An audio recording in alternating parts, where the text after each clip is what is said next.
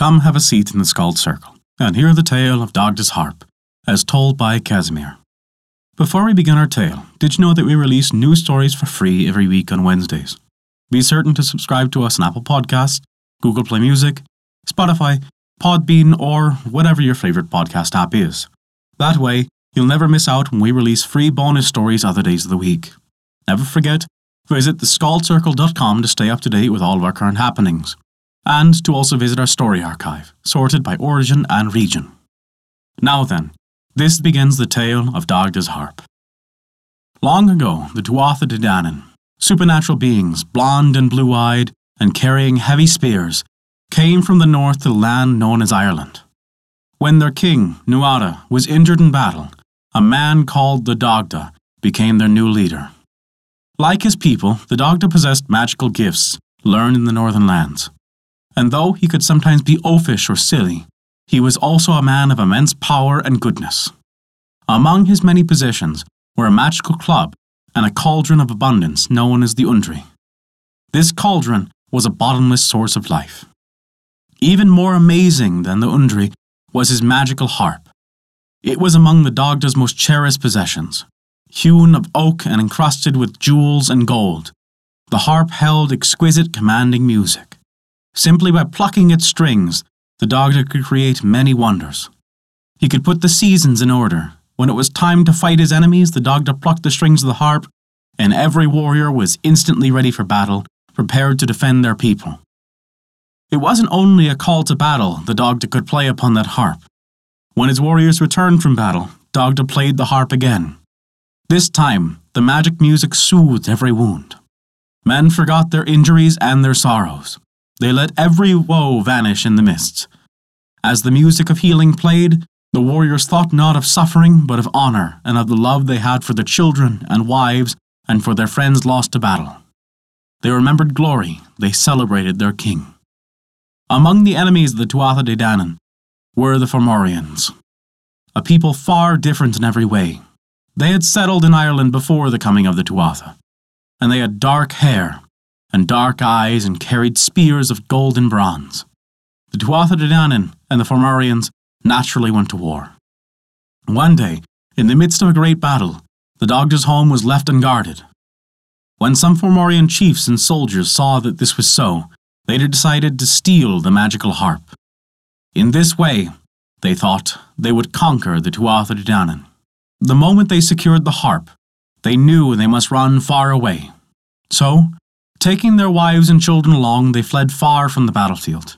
After they had traveled a long way, they came upon an abandoned banquet hall. Certain they would never be found there, they sat to celebrate their theft and to enjoy the evening. Suddenly, in the middle of their feast, the doors to the banquet hall burst open, and there stood the Dagda, surrounded by his warriors. The Fomorian men instantly sprang to their feet, prepared to defend their great prize. "Come to me, my harp," the Dagda cried. "Come to me, oak of two meadows, foursquare and true." Hearing its master's voice, the harp sprang from its place in the center of the banquet table and swept into the Dagda's waiting hands. Before anyone could say a word or do a thing, the Dagda swept his hand across the strings and played 3 long, solemn chords. The harp began to hum, and the sound reverberated into the great hallway.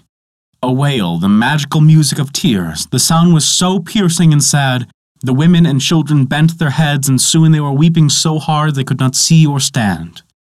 The men, seeing their families in such despair, felt their own hearts break, and they turned to comfort them, but the music had done its magic. The Fomorians reached for their spears, but before they could throw them, the Dagda once again touched his harp, and this time, the notes of the chord that rose into the air were dense with mirth. The warriors began to laugh uncontrollably. They could not help themselves. They laughed so hard their spears fell to the floor, and they dropped their goblets of wine so that the wine spilled everywhere, staining their boots, staining the floor. They laughed until they had no strength left in their limbs, and still the chord sounded, filling the hall, filling their ears. The women, tears still in their eyes, turned to look at their laughing husbands, and began to speak. But before they could utter a word, the Dagda touched his harp once more. This time the music that rose into the air was soft and sweet, pure and good, as beautiful as joy itself. This was the music of sleep. All the Fomorians heard this sound, and no one could resist its force. The women bowed their heads and closed their eyes and fell asleep. Children crawled into their mothers' laps and curled up and slept.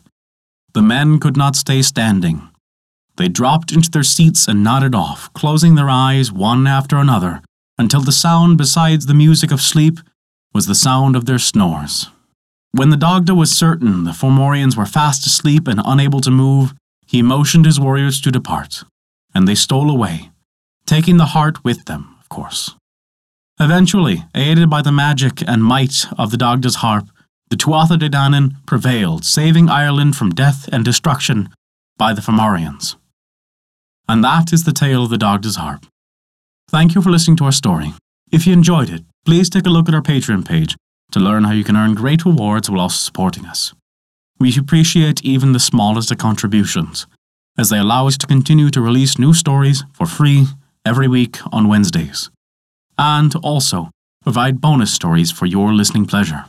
Visit us at theskaldscircle.com to view our story archive, sorted by origin and region, and to stay up to date with all of our developments. Once again, thank you for listening to our story.